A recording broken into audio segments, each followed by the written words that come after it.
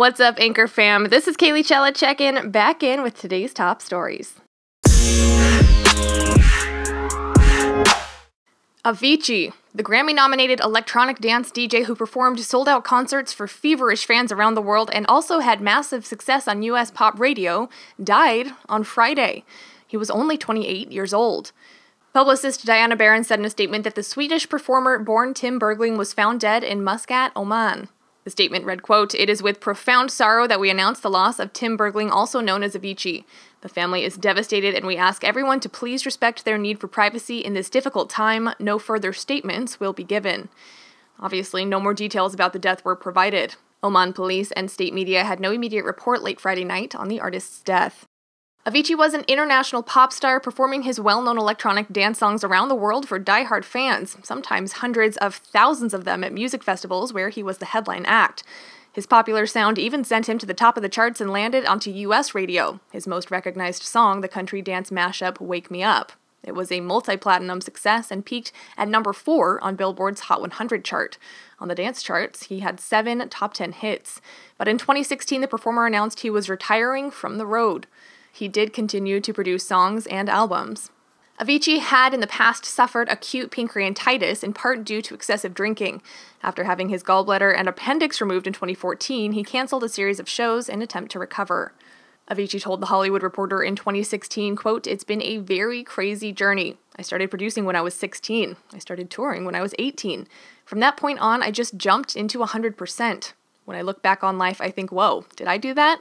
It was the best time of my life in a sense. It came with a price, a lot of stress and anxiety for me, but it was the best journey of my life."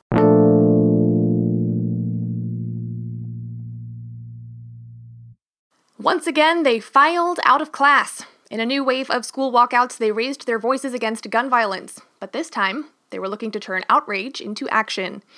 Many of the students who joined demonstrations across the country Friday turned their attention to upcoming elections as they pressed for tougher gun laws and politicians who will enact them. Scores of rallies turned into voter registration drives. Students took the stage to issue an ultimatum to their lawmakers. One student who rallied with dozens of other students outside Georgia's capital in Atlanta said, quote, "We want to show that we're not scared. We want to stop mass shootings and we want gun control.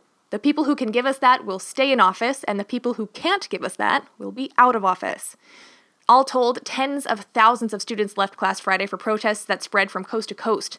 They filed out at 10 a.m. to gather for a moment of silence honoring the victims of gun violence. Some headed to nearby rallies, others stayed at school to discuss gun control and register their peers to vote. Organizers said an estimated 150,000 students protested Friday at more than 2,700 walkouts, including at least one in each state, as they sought to sustain a wave of youth activism that drove a large round of walkouts on March 14th. Activists behind that earlier protest estimate it drew nearly 1 million students. Friday's action was planned by a Connecticut teenager, Lane Murdoch, after a gunman stormed Marjory Stoneman Douglas High School in Parkland, Florida on February 14th, leaving 17 people dead. It was meant to coincide with the 19th anniversary of the Columbine High School shooting in Littleton, Colorado. The Associated Press reports James Comey and President Trump seem to disagree on most everything, but the ex-FBI director's memos show consensus on at least one thing: the need to hunt down leakers. The two men bonded over the idea of a proposed leak crackdown, even sharing a chuckle over a crude joke involving jailed journalists, according to memos written by Comey and obtained by the Associated Press. The jocularity over leakers and journalists is striking, given the otherwise tense nature of their conversations, which touched on loyalty pledges, Russian prostitutes, and open FBI investigations. The memos kept by Comey show his unease with Trump's requests and his concern that the president was blurring the bright line between politics and law enforcement, including with the request that he end an investigation into former White House National Security Advisor Michael Flynn. Yet, Trump and Comey were clearly on the same page about leaks, even if they weren't quite in agreement on whom to hold accountable for them. Comey recounts an Oval Office conversation from February 2017 in which Trump raises the prospect of jailing journalists who benefit from leaked information.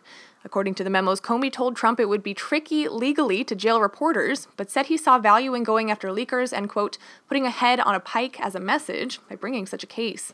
Trump shot back that sending the message may involve jailing reporters. Trump says in one memo, quote, "They spend a couple days in jail, make a new friend, and they're ready to talk." Comey laughed as he walked out of the room, according to the memo. The Trump administration has loudly complained about leaks, and Trump himself has repeatedly accused Comey of being a leaker. Attorney General Jeff Sessions has said there are several dozen leak investigations open, though that aggressiveness is similar to that of the Obama Justice Department, which was frequently criticized by media organizations and free press advocates. Comey's memos had been eagerly anticipated since their existence was first revealed last year, especially since Comey's interactions with Trump are a critical part of Special Counsel Robert Mueller's investigation into whether the president sought to obstruct justice. Late Thursday night, Trump tweeted that the memos, quote, show clearly that there was no collusion and no obstruction. Arizona teachers have voted to walk off the job to demand increased school funding, marking a key step toward a first-ever statewide strike that builds on a movement for higher pay in other Republican-dominant states. A grassroots group and the state's largest teacher membership group said Thursday that teachers will walk out on April 26th. Arizona jumped into a movement for higher teacher pay that started in West Virginia, where a strike garnered a raise and spread to Oklahoma, Kentucky, and most recently, Colorado. Thursday's vote followed weeks of protests in Arizona and an offer from Republican Governor Doug Ducey to give teachers a 20% raise by 2020. Many teachers kept up the pressure at schools and on social media, saying the plan failed to address much-needed funding for classrooms and support staff. The historic vote was announced at a press conference at the Arizona Education Association headquarters. Around 78% of the 57,000 teachers voted in favor of the walkout, according to Joe Thomas, president of Arizona Education Association. Thomas said, quote, "This is undeniably, clearly a mandate for action." Former New York City Mayor Rudy Giuliani is joining the legal team defending President Trump in the special counsel's Russia investigation, a Trump attorney said Thursday. With the addition of Giuliani, Trump gains an experienced litigator and former U.S. attorney in Manhattan.